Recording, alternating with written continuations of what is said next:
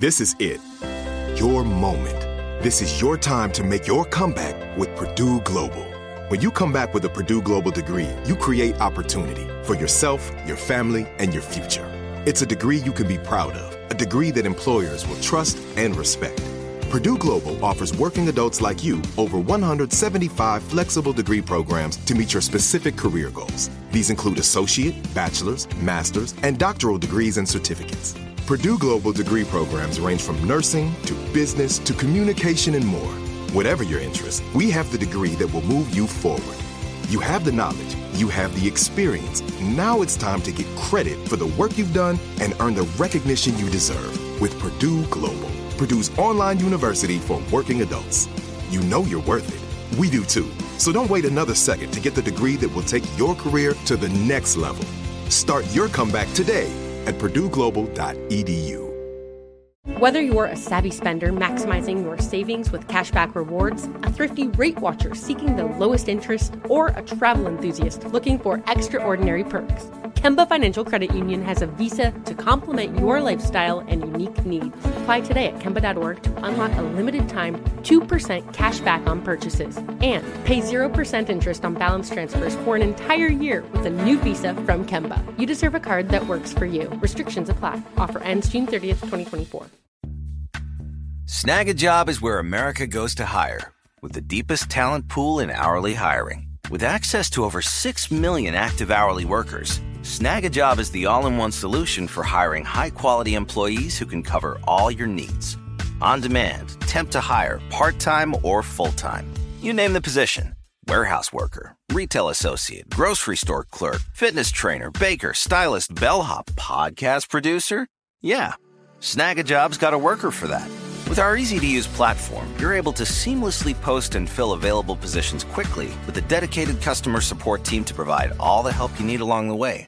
Kind of nice knowing you have a talent pool like that in your own backyard, right? Snag a Job is the partner you need to keep your business running smoothly.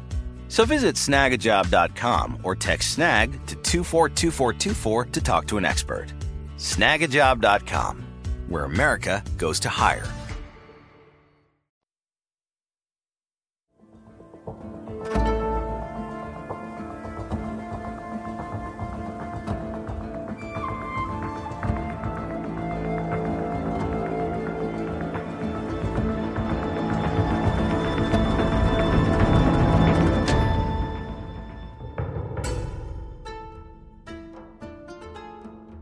Hello, this is Let's Talk About Myths, baby!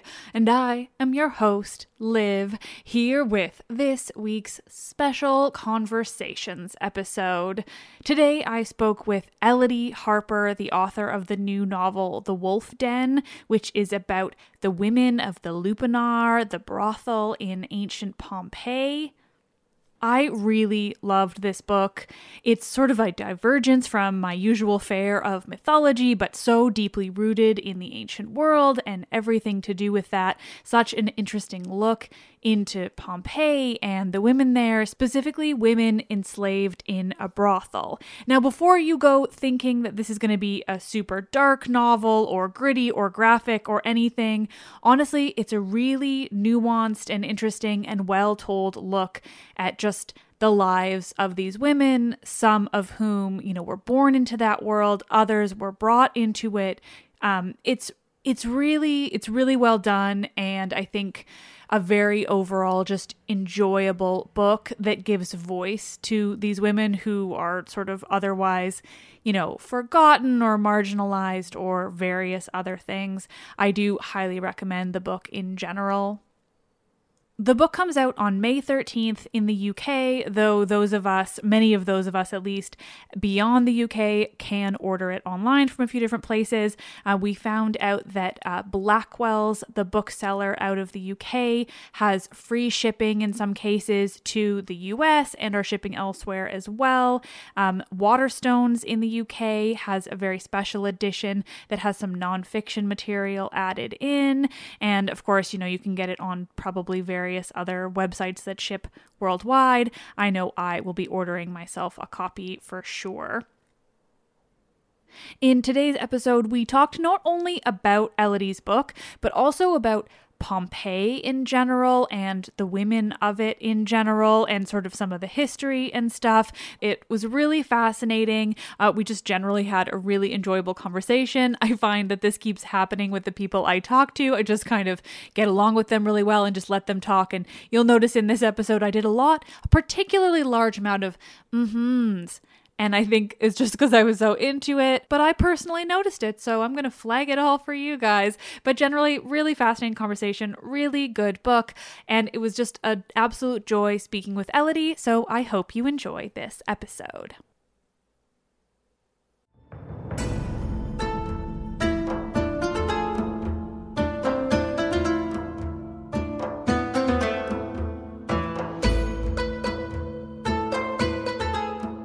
Conversations.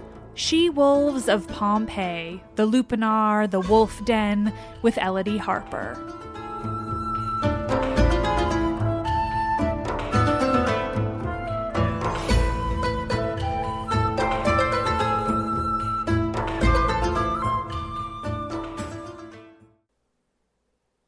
I am here today with Elodie Harper, the author of the new novel, The Wolf Den, which is a bit out of my wheelhouse, but I was really excited to be able to read it anyway. So thank you so much for talking with me today, Elodie. Oh, it's such a pleasure to be here. Thank you. I'm so glad. So just to jump right in with it's definitely in the ancient world that I obsess over and inhabit in my life, but you have focused your book in ancient Rome, which is really interesting, and specifically in the brothels of Pompeii. Just to jump right into that, where did you get this idea? What made you want to dive into that specific topic? Yeah, I know that's a question that people do ask because it seems quite a left field thing to do. So I've got a lifelong love of the classics. I studied Latin literature all the way up to university. I did an English literature degree, but I did a paper on Latin poets as well in the original language, and then obviously read a lot of them in translation. And I've always wanted to write about the period, but I think it's something I wanted to write about the ancient world. I think it's a confidence thing that you build up to as you get older, and then you just think, I'm just going to do it. And Pompeii is obviously, if you're trying to reimagine yourself in the ancient world, you can literally walk around there and see the streets as they would have been, specific taverns that are named, or, landmarks and monuments and houses. So you have a real feel for the place. And the brothel, once I had the idea, so initially, because the brothel is one of the most famous and evocative buildings on the site. It's the most visited as well. And it's a really powerful place. You feel it's impossible not to have quite a visceral reaction to it, I think, because there are these 5 tiny cells, there's the corridor, there's the paintings. It's still quite an oppressive space even today, but also a really intriguing one. And I at first kind of dismissed the idea that I'd start the book in the brothel because, there's just so many cliches and prejudices. But as soon as I thought that, I was like, right, that's why I have to write it, because sex workers are still so stigmatized today. They were even more stigmatized back in the Roman era. Well, they were stigmatized in a different way, but still, obviously, nobody was interested in their point of view of the world.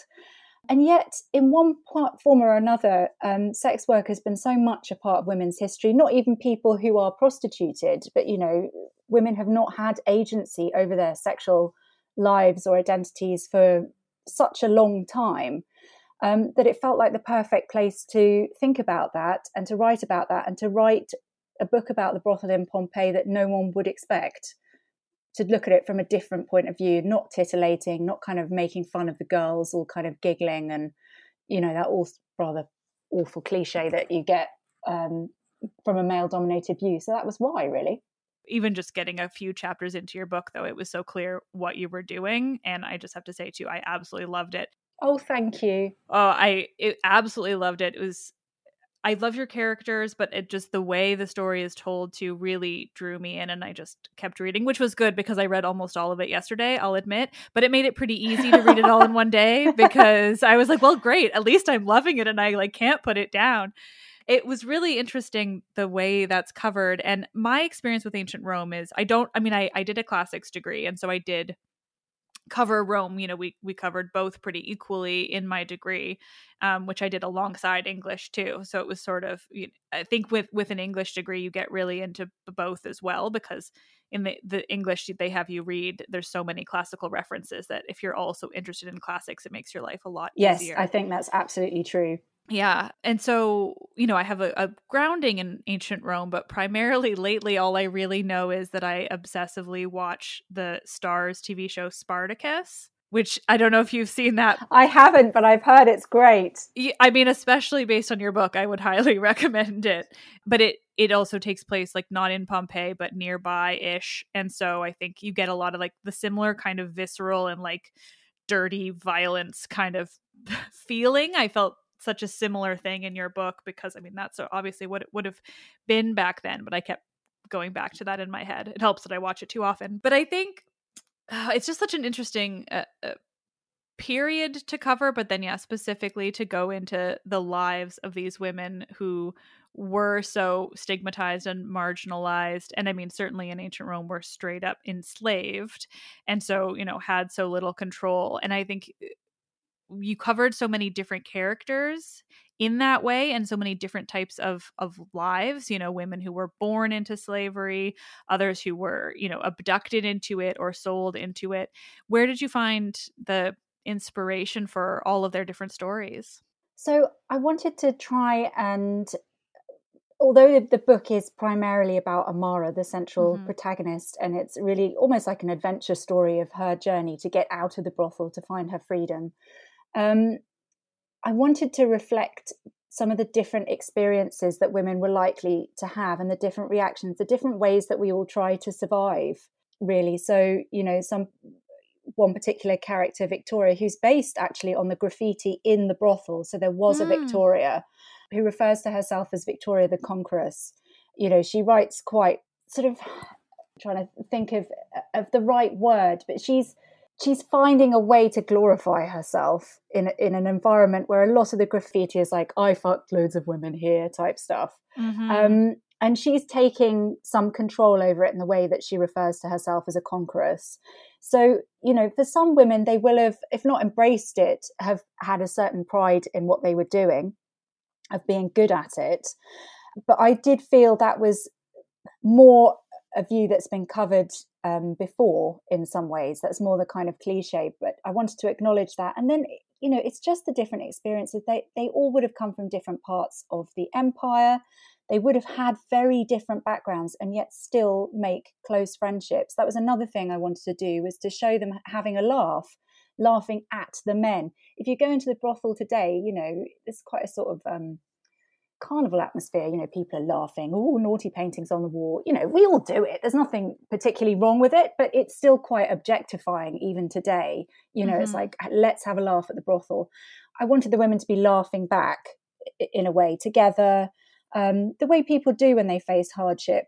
So, I guess I took aspects of personalities from my friends, but I did kind of base it on the type of storylines that women might actually have had at that time, the routes they might have found themselves into slavery, really. As you say, many people would have been abducted. Some who would have been unlucky enough to be sold if they fell on really hard times, and others would have been born to it. And I do think that those different perspectives would have made people react quite differently. Dido in particular, who's abducted, has the hardest time adjusting because it's completely alien to what she expected to get from her life. For Amara too, it's obviously she was sold by her family when they lost all their money. So that's also not the life that she was expecting, but she's had a bit more time to get used to what's happened than Dido.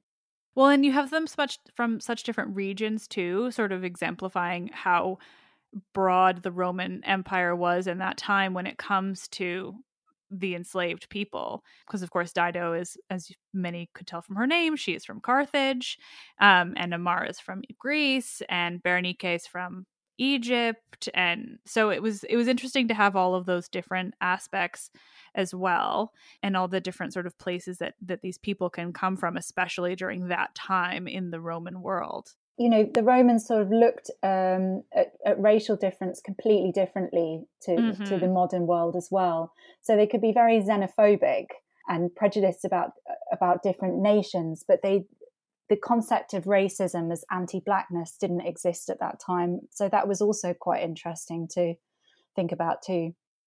Mm-hmm. Yeah, that's something I try to mention as often as I can in my podcast. I mean, I cover mostly Greek mythology, so it often doesn't come up. But I mean, at the same time, I suppose it does, just because of all the different regions there as well. But yes, they were, and the Greeks in the same way, they were deeply xenophobic and like absolutely problematic in so many different ways. But it wasn't really about your skin color. It was more about where you came from in relation to either Greece or Rome in that case. It was more just sort of how Roman were you was the prejudice versus anything that we would consider racist. Exactly. Today. Mm-hmm. Yeah. And they had no concept of black or white, as which is a very sort of modern, unscientific concept anyway. But yeah, it didn't exist then. So yeah. And it's so interesting, and cover all the different people where they're from versus the different xenophobic aspects that might come separately of that. So other than, like, clearly you've been to Pompeii, I've been to Rome a bunch, and I've never been to Pompeii. It's like one of the highest things on my list for whenever we can travel again. I cannot wait. Like, it's, yeah, I've been to Rome enough, but it was never there long enough to be able to travel. But the moment we can travel again, I'm going over to Italy and I'm going to Greece. We're going to see literally everything. But other than the physical aspects of Pompeii and what you can actually see, like, did you have certain specific sources you found like the most research or inspiration in? I mean, I'm sure you read a lot, especially if you are able to read Latin and all the original text and everything. I have to be honest, my Latin's pretty rusty now to be reading whole texts in the language. Like at the odd, the graffiti that I had, a crib sheet from was kind of more my level, I must admit. But and stuff that I'd read already. Yeah. I don't understand any. It's my like sore point that I don't know Greek or Latin. So, well, I don't think you need to appreciate the stories at all. No. So, yeah, I mean, a lot of the inspiration did actually come from the original literature, which I'll talk about in a minute. But I can't sort of not acknowledge the amazing books that I read as part of the research. Mary Beard's Pompeii. Also, really. Love a classical writer called Daisy Dunn. She wrote In the Shadow of Vesuvius, which is about the two Plinies. She's also written about Catullus. I mean, I didn't use the Catullus book for research, but she just writes very beautifully about the ancient world. And then a really fascinating book by Robert Knapp called Invisible Romans, which looks at what the interior psychological world of an enslaved person at that time might have been, which was really interesting for me in trying to do that, because he goes to sort of the original sources that survive that are not written about slaves but are in some sense by them. But really, the actual original text, so Ovid's Art of Love, which is kind of it's very funny, but it's also a bit of a pickup artist manual as well. It's a very deeply cynical attitude to love. It's the sort of thing that you might get of Men Are From Mars and Women Are From Venus type cliche of sexual relations. But obviously there must be something in there in terms of how to manipulate people. So I used that because obviously for Amara, what she's trying to do is find a patron who will have enough attachment to her that she can get out of where she is. And also there's a book called The Satyricon by Petronius, which is set in that part of the world, if not Pompeii, around there. And I sort of deliberately riffed on some of his set pieces, like Trimalchio's Feast. But again, that's sort of making fun of this awful nouveau riche guy Trimalchio. I mean, it's a brilliantly funny piece of writing, but I wanted to think, okay, well, what if it's not the freedman who's the butt of the joke? What if it's the people laughing at him because he's a freedman? How would Amara see that going into that environment as an entertainer? as an enslaved entertainer, seeing how the guests are kind of laughing at the host up their sleeves. And I called him Zoilus. And that's also borrowed from a Latin text, because Martial makes fun of a similar, is a kind of stock Roman joke to mock the freedman. And I had him sort of as a ridiculous but very insecure character. So pretty much every chapter is steeped one way or another in the sort of textual background of that period.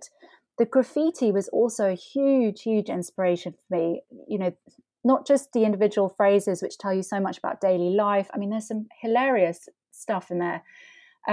It's just the lightness of touch, the wittiness of it. And it's so alive and vibrant. I really wanted to capture that in the characters, that people are enjoying their lives as much as they can, regardless of the environment. I mean, just a couple of examples. There's somebody's written "Lovers like bees live a honeyed life" on the wall, and somebody else has scrawled underneath "I wish."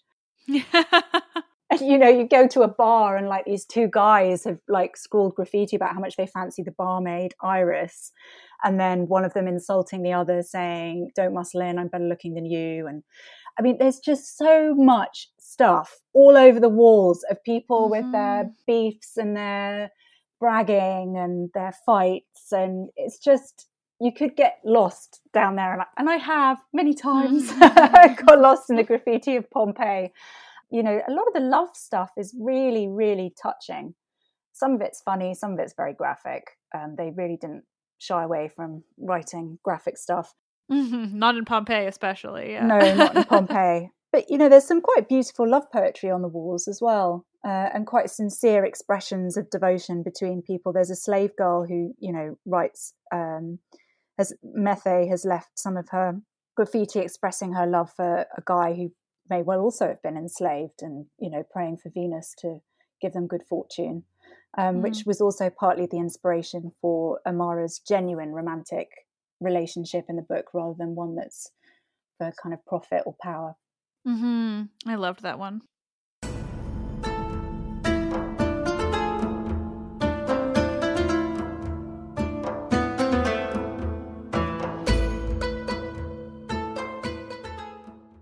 This is it. Your moment. This is your time to make your comeback with Purdue Global. When you come back with a Purdue Global degree, you create opportunity for yourself, your family, and your future. It's a degree you can be proud of, a degree that employers will trust and respect. Purdue Global offers working adults like you over 175 flexible degree programs to meet your specific career goals. These include associate, bachelor's, master's, and doctoral degrees and certificates. Purdue Global degree programs range from nursing to business to communication and more. Whatever your interest, we have the degree that will move you forward. You have the knowledge, you have the experience. Now it's time to get credit for the work you've done and earn the recognition you deserve with Purdue Global, Purdue's online university for working adults. You know you're worth it. We do too. So don't wait another second to get the degree that will take your career to the next level. Start your comeback today at purdueglobal.edu. Whether you're a savvy spender maximizing your savings with cashback rewards, a thrifty rate watcher seeking the lowest interest, or a travel enthusiast looking for extraordinary perks, Kemba Financial Credit Union has a visa to complement your lifestyle and unique needs. Apply today at Kemba.org to unlock a limited-time 2% cash back on purchases and pay 0% interest on balance transfers for an entire year with a new visa from Kemba. You deserve a card that works for you. Restrictions apply. Offer ends June 30th, 2024. Snag a Job is where America goes to hire, with the deepest talent pool in hourly hiring. With access to over 6 million active hourly workers, Snag a Job is the all-in-one solution for hiring high-quality employees who can cover all your needs. On demand, temp to hire, part-time or full-time. You name the position. Warehouse worker, retail associate, grocery store clerk, fitness trainer, baker, stylist, bellhop, podcast producer. Yeah, Snag a Job's got a worker for that. With our easy-to-use platform, you're able to seamlessly post and fill available positions quickly with a dedicated customer support team to provide all the help you need along the way. Kind of nice knowing you have a talent pool like that in your own backyard, right? Snag a Job is the partner you need to keep your business running smoothly. So visit snagajob.com or text SNAG to 242424 to talk to an expert. Snagajob.com. where America goes to hire.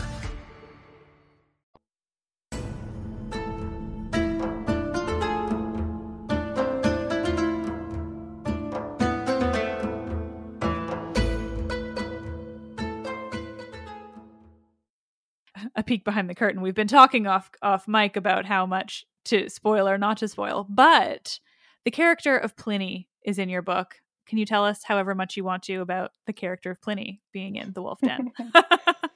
Well, I really wanted to put Pliny the Elder in there because, he's famous for the role he played in the eruption. He tried to launch a rescue mission and died in the attempt. That's hopefully not a spoiler as it's part of the historical record. So Amara, in her journey out of the Lupana, the Wolf Den, and I should probably pause at this point to say that the title Wolf Den actually comes from the fact that the Roman word for brothel and wolf den was the same, Lupana. So she escapes some of her time from there by being hired out to dinner parties of wealthier members of Pompeii. And that's kind of combining, slightly pushing it on my part, some prostituted women would have been entertainers like that, playing, lyres or kitharers or flutes or whatever. And because she was originally free, I had it that she knew how to play the lyre and she's rented out to parties. And she meets Pliny the Elder. And I had great fun with his character. We don't know a huge amount about Pliny. I did read Daisy Dunn's book about him and Pliny the Younger. But you get such a sense of his character from his own writings, particularly the natural history. He's this wonderful mixture of so intelligent and interesting and reflective on life, and then at other times just horribly pompous. I just love the idea of a character like that. I mean, he writes quite fascinatingly about his sort of belief in the afterlife, i.e. that there wasn't one, which was quite rare at this time, and how he comes to terms with the idea of mortality. So he's a really interesting thinker in so many ways. And he was just a massively curious man. And we do know that for some of his research into the natural history, he interviewed and spoke to courtesans to learn about their lives, because he was literally interested in everything. Yeah, it definitely fit. It felt so natural to have him just be that interested based on everything that he is so famous for having written. And of course, for the location he is so famous for having been, situated in, being Pompeii, around that, the time of the eruption. Well, that leads to sort of the future of this. So this is the first in a trilogy. Is it all meant to revolve around Amara, or what's the plan there? So it is primarily Amara's story for the trilogy. It's really hard to talk about it without spoiling it. Yeah, you don't have to say too much, but the fact that there is a trilogy and that's sort of the intention. It is a trilogy, and the sort of themes of what I'm exploring in terms of the role of freed men and women and enslaved men and women, and what that looked like, what the Roman world looked like from their point of view, is very much a theme that I'm continuing. And, much like the Wolf Den, although Amara is the main character, I really saw it as a sort of ensemble piece, like all 5 women, and then later Britannica, who joins them. They're all really important characters in their own right. So that continues as well through the book. Yeah, I really enjoyed that bit of it, because as much as it is about Amara, it is so very much about all of the other women in there. And then even, Felix, the man who owns them, and so many different little characters in there. It's quite well rounded in that way. Yeah, the Felix-Amara relationship is really key to the whole trilogy as well. That kind of very intense, on her part, hatred, and yet they have a connection because they're quite similar. Yeah, he's got some complexities that come out and make him so much more interesting, for sure. We won't say too much about it, but it's nice when a character who is so bad, obviously based on just the situation, but has those complexities. It isn't just straight cut and dry. That was really something I wanted to get across. He's not a cardboard villain. He does some terrible things, and I don't have sympathy for him for the terrible things he does. And it's not an excuse, but ultimately, and certainly as we know more about Felix as the trilogy goes on, people have such limited choices sometimes in their lives, and sometimes there are literally no good choices. I mean, he's picked some particularly awful ones within the limited choices he has, which is why he doesn't deserve too many excuses. But equally, you know, a lot of people start off, and that's the same today, with very few choices open to them that are going to leave them with their integrity intact. Mm-hmm. Yeah. It just makes for such a more compelling, you know, quote unquote villain, if that's what he really is, to have those different the ways you can see how he got, for the most part, to where he is. Like you say, there's definitely some choices where he did not have to go that that dark, or he did not have to be that bad. But yeah, he's quite interesting. Oh, I feel like this has somewhat come up already in the way you spoke about it at the beginning, but how much did you take into consideration the modern understanding of sex workers and the way that they are stigmatized, and, you know, how much did that kind of influence the story you were telling? So it's a really interesting question, and I did think about it a lot, although I have to say, when I wrote the book, I decided to kind of have that as background thinking for myself and to focus really on the circumstances then. And that also went for how I built the characters. So Amara is a very strong character, and she has this enormous passion to be free and to have some control over her life. But I didn't make her a feminist, because that would just have been too anachronistic. So I tried to base her longings on things that would be recognizable for the time. I mean, slaves wanted to become freed people. Mm-hmm. You know, it was a possibility in life. And of course, that was the aim, to become a freed man or a freed woman. And so to have her kind of quite scheming and ruthless to get there didn't feel like a push. In terms of your question about sex work and sex workers, I think the overlap really for me is in the perception.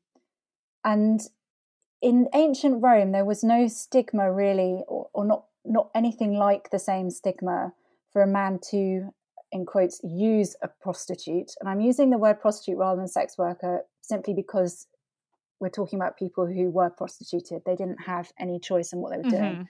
But there was a lot of stigma to prostituted women.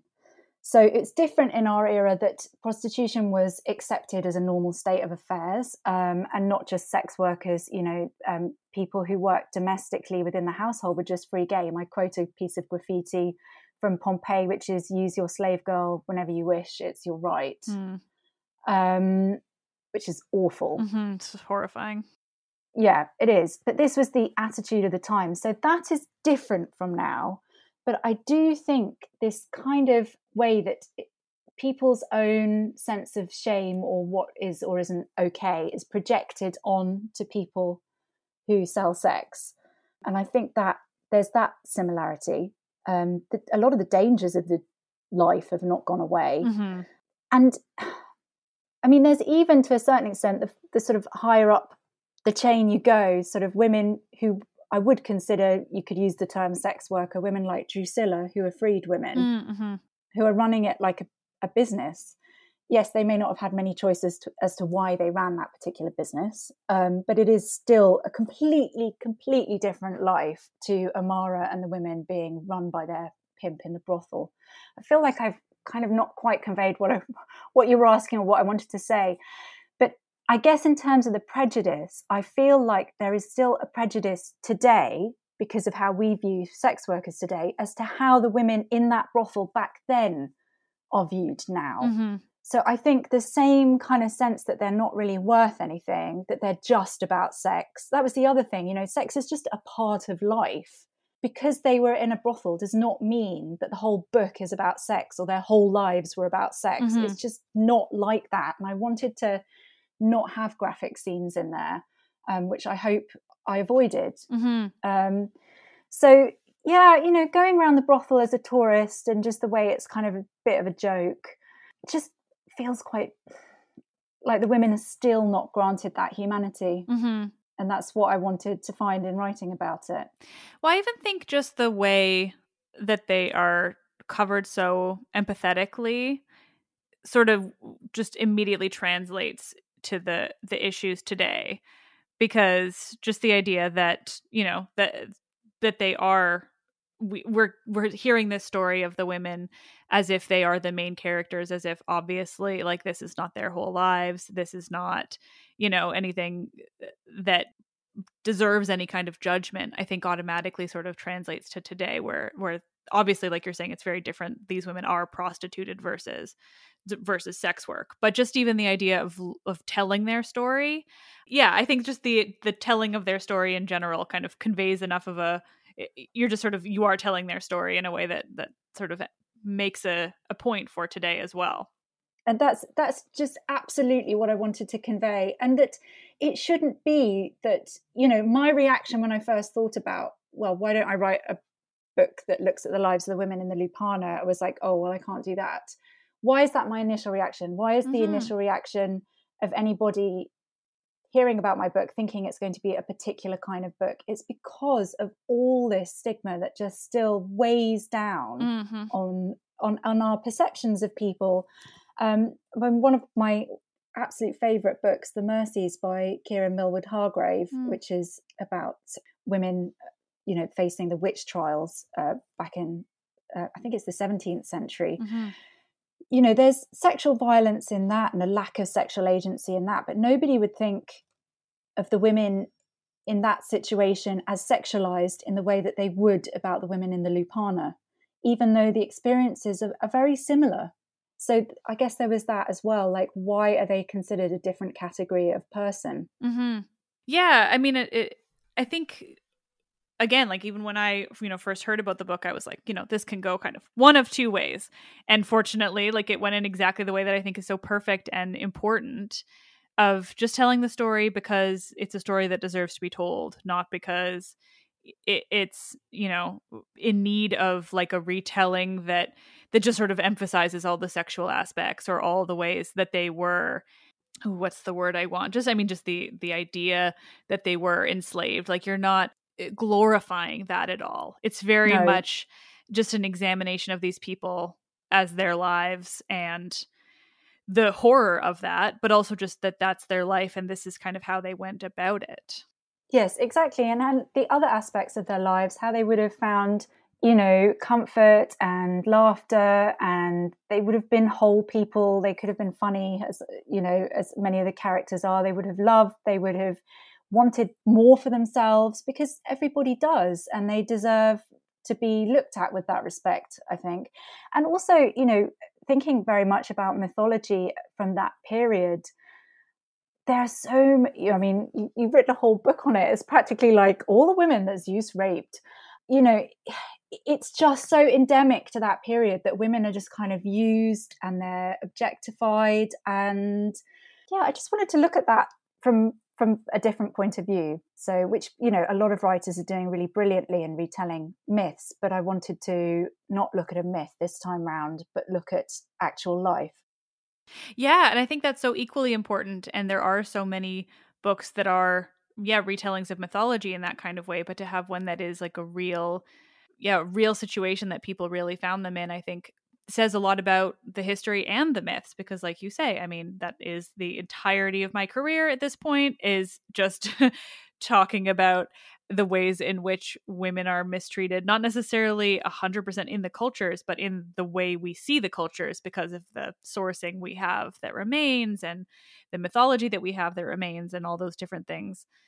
So I think, looking at the ways that would have affected real people, especially in a place like Pompeii where we do have all of this evidence, it does seem like such a perfect way to do it. Because the thing about Pompeii, and this is so just to get this out even just to my listeners who are constantly hearing me talk about what we have being the extant sources, the sources that have survived, i.e. the ones that they deemed worthy of survival or just randomly survived. The thing about Pompeii, because it's just the real place. You have graffiti, you have the paintings on the walls, all these things that we don't otherwise have for other regions. So it's much more of a truth than stories. And that's how we have the brothel, because nobody would have bothered to preserve a brothel for 2,000 that's years. So true. But because the volcano erupted on it, there it is, the only surviving brothel from the ancient world. So yeah, there's just so much that came out of just the definitely not luck for the people in it, but certainly luck for us now that, that just Vesuvius did preserve so much of that world, and we have all of those really real aspects. I never think enough about the graffiti, and now it's kind of all I want to know about, just all the things that real people just wrote down. But there's so many myths on the walls as well, and I think that's quite a nice reminder in Pompeii of just how real the mythical characters and stories were to them, how they may well have projected themselves into those stories or reflected on them. They were all around. Pompeii was the town of Venus, so there's a lot of stuff about the goddess of love, lots of stories about Venus, Hercules, because there's like this legend that he was at Herculaneum. There's lots of stuff about Hercules there. And then, just Leda and the Swan. I was going to say that's the one that stood out to me most, is that, you make mention of Leda and the Swan in some of the wall paintings, which was interesting. Yeah, that's such a problematic story as well. So that's why I stuck it there. Yeah, it's kind of perfect for that, among so many other Greek myths, but that's certainly one of the most weird and troubling ones. So many are troubling, but they don't have that level of swans. Yes. And there's a lot of kind of Medusa, Perseus, Ariadne and Theseus. It's quite wonderful that you don't need to, my Latin's not good enough to be reading the graffiti off the walls particularly, except maybe one or two really obvious examples. But you can read the stories. They don't need words. You can recognize the myths. Even a little fragment that I particularly loved because it's so impressionistic. You can see that's Odysseus having his feet washed by his nurse. It's just kind of, I love that about Pompeii, and the floors as well. The mosaics are just extraordinary. Oh God, yeah, absolutely amazing. They did love gorgons in that kind of time period in Rome, or in the Roman Empire rather. So I can imagine there's a lot of good Gorgon iconography. And actually a lot of sexual paintings. The brothel images are almost tame compared to some of the other stuff that wasn't even in brothels. It's just like on somebody's wall. So it's such a fascinating thing about the ancient world is how much they were interested in sex and all of that. I mean, I was on Twitter today, and some people I follow participate in Phallus Thursday, and it's just like posting art from either ancient Greece or Rome about their really excessive use of phallic imagery in whatever way. And so, I mean, it's certainly Greece did it similarly with even just with the city Dionysia, the most important festival in Athens. They just like walk around with these enormous penises on sticks, basically, just like raising them high up in the air. Yeah, it's a fascinating thing. And then to go and look at it now in somewhere like Pompeii, where you just really see it for real and not just on pottery and things like that. All over the streets, across a bakery, just everywhere. All over the place. They were everywhere. So they were used for a variety of reasons. I mean, sometimes it's kind of like a good luck charm or warding off the evil eye or a sign of prosperity and fertility, like in a business, like a bakery or whatever. But sometimes I think it's almost like a mark of sexual aggression. So it could be used in a garden, like a form of priapus to warn people away, like a threat of rape, basically. I will come and get you with my enormous, scary looking penis. And I just think it underlines how much it was a man's world. Yeah. Because there is this kind of macho posturing everywhere. And it, some historians kind of go the other way and are like, oh, it's not just that it's not guiding people to brothels. It's like, it's not sexualized at all. And I just think that's really unrealistic. They are still a bunch of erect penises plastered all over everything. And secondly, there's a poem in Martial where he says a well-brought-up girl will avert her eyes. And I just thought that was, where's she going to look then? How's a woman going to walk down the street averting her eyes every 5 minutes? There are so many dicks out. And that just made me think, wow, this was not a world designed with women in mind. They're not meant to look at anything. And Roman women, unlike Greek women, were very much out and about and integrated, and, they weren't stuck in the house. Yeah, that's so true. I can't imagine how they would not be meant to be sexualized. It's not like they're not erect. Like if there was just like phalluses everywhere that were, you know, all sad looking, like I can imagine that it was for some other reason. But yeah, that you have these enormous erect phalluses, like there's clearly an intention there that I think can't be avoided. Yeah, I think so. I mean, some of them I think are quite meant to be humorous as well, like the lamps that I had in the brothel. Yes, I really enjoyed the lamps. those are real. No part of me doubted that. I was like, that sounds like Rome. That absolutely sounds like Rome. Yeah. Well, I mean, what a kind of perfect way to start wrapping it up. I think I won't take up too much of your night. But is there anything that anything specific about the story that you want to convey to my listeners, that you want to mention otherwise? I guess just that, you know, I did reflect a lot on wanting to tell the stories of women who'd been silenced. And I thought very seriously about enslavement and what that might have meant in that period of time. But also, this isn't a grim book. So I would really want readers to take that away, that it's a very, you know, I hope there's a lot of humor in it, a lot of hope, and a lot of colour from Pompeii, a lot of graffiti, in fact. So absolutely, I would hope that people would take that away from the book. Yeah, and that'll be included in my introduction as well. I should make that clear up front. No, but I think it has those dark points because it needs to, but it's absolutely like, yeah, it's a overall very enjoyable. It doesn't bring you down. It shows like all sides to their lives and shows a lot of good that I think you wouldn't necessarily assume that could be found in that world. But of course, you know, people have to find good in whatever lives that they're given. I think that's exactly the point, that, you know, people make their lives about what they can, really. And, you know, a lot of people are stuck with really crap jobs and unideal situations, and they find their happiness and their humor in other ways. Yeah, exactly. And I think, it's important to make that clear, especially in an ancient world where you just sort of assume the worst a lot, or certainly I often portray the worst when it comes to talking about women in that time. And so I think your book's a perfect kind of counter to that too, seeing that they were certainly marginalized and treated poorly in those ways, but they were able to kind of find lightness and find happiness in their lives. Thank you. Thank you so much for doing this. It's been such a pleasure. It's so appreciated. Oh, it's been so much fun. Thank you so much for having me on your fab podcast. It's been brilliant.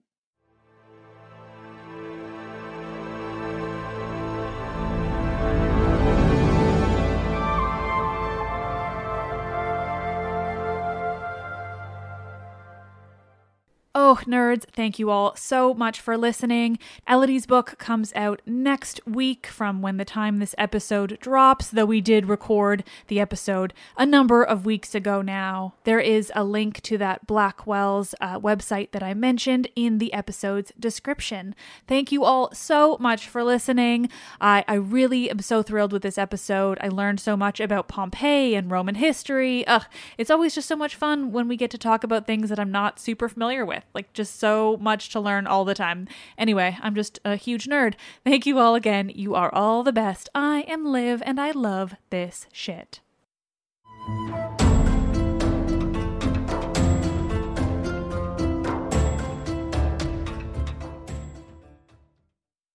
This is it. Your moment. This is your time to make your comeback with Purdue Global. When you come back with a Purdue Global degree, you create opportunity for yourself, your family, and your future. It's a degree you can be proud of, a degree that employers will trust and respect. Purdue Global offers working adults like you over 175 flexible degree programs to meet your specific career goals. These include associate, bachelor's, master's, and doctoral degrees and certificates. Purdue Global degree programs range from nursing to business to communication and more. Whatever your interest, we have the degree that will move you forward. You have the knowledge, you have the experience. Now it's time to get credit for the work you've done and earn the recognition you deserve with Purdue Global, Purdue's online university for working adults. You know you're worth it. We do too. So don't wait another second to get the degree that will take your career to the next level. Start your comeback today at purdueglobal.edu.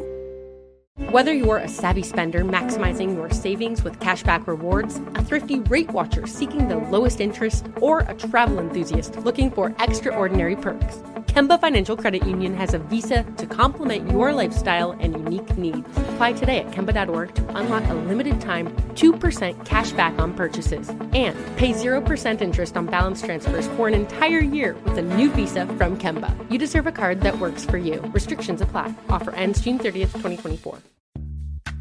Snag a Job is where America goes to hire, with the deepest talent pool in hourly hiring. With access to over 6 million active hourly workers, Snag a Job is the all-in-one solution for hiring high-quality employees who can cover all your needs. On demand, temp to hire, part-time or full-time. You name the position. Warehouse worker, retail associate, grocery store clerk, fitness trainer, baker, stylist, bellhop, podcast producer. Yeah, Snag a Job's got a worker for that. With our easy-to-use platform, you're able to seamlessly post and fill available positions quickly with a dedicated customer support team to provide all the help you need along the way. Kind of nice knowing you have a talent pool like that in your own backyard, right? Snag a Job is the partner you need to keep your business running smoothly. So visit snagajob.com or text SNAG to 242424 to talk to an expert. Snagajob.com, where America goes to hire.